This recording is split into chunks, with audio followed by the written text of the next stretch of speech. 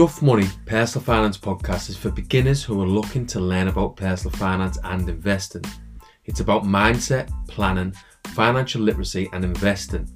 I wasn't taught about money at school and it's a failing on the school system. After 3 years of learning about money, I believe that financial literacy is massively important so you can learn how to make money and keep hold of it. If you're interested in learning about money, this is the podcast for you. We'll be covering property investing, stocks and shares, crypto, and anything else I can think of that will help you avoid relying on that state pension.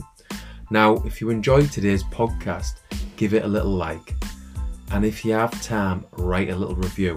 Help me get the content out there. And check out the show notes for some more Duff Money content. Podcast 63. Insulate your property from rising interest rates. Now, before we get into it, I'll start with my disclaimer. Anything said in this podcast is not advice. I'm not a financial advisor.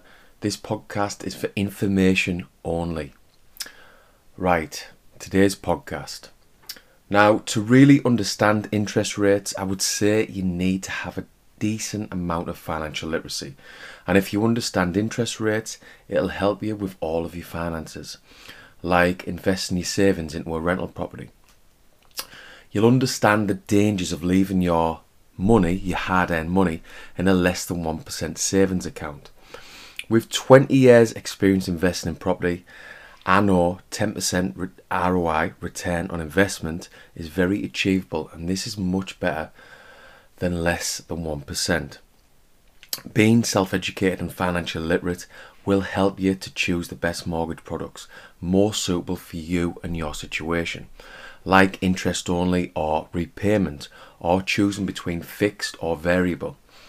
If you're a beginner, I would speak to a financial advisor who will help you to find a suitable mortgage product. Before you nod off, this is important stuff and will help you out and hopefully nudge you towards fully understanding interest rates. Plus, if you read on, I'm going to tell you exactly how I insulate my properties from rising interest rates. So, a bit of background info on inflation and rising interest rates. Now, QE, quantitative easing, is worth getting your head around. It's basically how governments and central banks manipulate fiat currencies around the world. QE leads to inflation, and this leads to pain for the majority of people around the world. But do the so-called elite in financial terms, or the top 1% economically care? I'm not so sure. Inflation doesn't put them on the breadline because they're closer to the money, and they buy assets with the extra cash before inflation rates really kick in. I admit I do benefit from inflation because I have managed to accumulate assets over the years, like my rental properties, for example. But I'm not manipulating money, causing inflation, and in really, really bad circumstances, hyperinflation. Not to mention the fact that inequality is increasing, and this inflation isn't helping equality at all. Personally, I'm just trying to become financially independent and putting content out there to help other investors become financially independent. Inflation is bad news, and I've been writing and talking about it a lot over the last 6 months. I've been aware of it over the last few years, like inflation's at around 2% or was, so I've factored it into my investment returns, and this was me sort of understanding it. But over the last few months, I've really started to understand it and encourage you to do the same. This awful thing called inflation erodes our money and weakens our spending power year on year. Currently, inflation in the UK is just under 10%, but the actual, and they're the official figures, but the actual inflation is more likely to be between 15 and 20%. Just look at petrol prices, or food prices, or energy prices. It's probably even more than 20%. If you have £10,000 in a high street bank and it gives you an annual interest of 1%, your money is going to erode in value year after year. So if inflation is 10%, again official figures, then this means the value of your money has reduced by 9% each year. By increasing the supply of money by billions and trillions, governments have reduced the value of your money. This comes down to supply and demand. QE has been going on for decades, and it's an easy option for governments, especially governments like the US, who've had expensive wars to pay for. Back in the day, in the 70s, Richard Nixon removed the gold standard, and this was in 1971. This was because the dollar was pegged to the global supply of gold, and this was like a ball and chain for the US government. The reason is that they couldn't just print money when they wanted.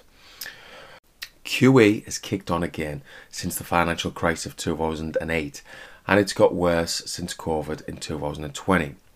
Look into the history of money and it'll help you understand much of what's going on today with inflation and hyperinflation. It's very important because it affects all of our outgoings and really puts the squeeze on families already struggling. And if you have properties or thinking about buying a property, it's worth having some knowledge on inflation and interest rates. Then you can choose your mortgage product accordingly. Rising inflation normally leads to rising interest rates historically. What if these interest rates went back to the early 90s? In 1992, the interest rates were at about 10%. This was back in the day when John Major was Prime Minister. I was 9 at the time and didn't have a clue what was going on with mortgages. But as far as I know, a lot of people in the UK struggled during this period. What if you have a rental property and it's on a variable rate? Imagine your mortgage payments if the interest rate jumped to 10%. The current Bank of England base rate is 1% at the time of this podcast, or there or thereabouts. Mortgage products are linked to the Bank of England base rate. Do I think the interest rate will rise by 10% or even more? No, I don't.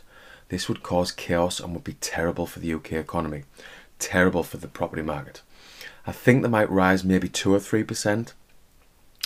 Add that to the cost of everything else going up, and it's just another dose of bad news. Right, what I do with my properties. Personally, I like interest only as it gives me the benefit of cash flow, but I'm also aware that mortgages need paying off at some point. With my small portfolio, I have half on interest only and half on repayment for some diversity. I'm benefiting from cash flow with the interest only, and some of the mortgages are getting paid off by the tenants. If I want, I can also use the cash flow to pay some money off the interest only properties. Whether you're interest only or repayment isn't that much of a big deal in my opinion. There are arguments for and against. The important thing is that they're all on fixed term deals. When I arrange my products with my financial advisor, I look to get 5-year fixed deals to insulate me against potential interest rate rises. All the properties within my portfolio and my home that I live in are all on fixed deals. This means that if interest rates shoot up, I'll be insulated because my repayments remain the same because they're fixed. As a landlord, I try my best to be a landlord that looks after the interests of his tenants. If my mortgage repayments stay the same, the rent stays the same. One of my tenants moved in back in 2007 and his rent is still the same. Probably not the best business-wise, but like I said, I try and do the best by my tenants. If you have properties on variable mortgage products, it might be worth considering getting them on fixed deals. Today's podcast is just to try and help other investors, and if you found value, pass it on to someone else who might benefit. You might have a friend who's buying his or her first house, first rental property, and hasn't been given any information about property investing. Anyway, I hope this in some ways helped, and if you want more info like this, you can read my second book, The Dormant Landlord, and there's more information. There's a link for this book in the show notes. Thanks for listening.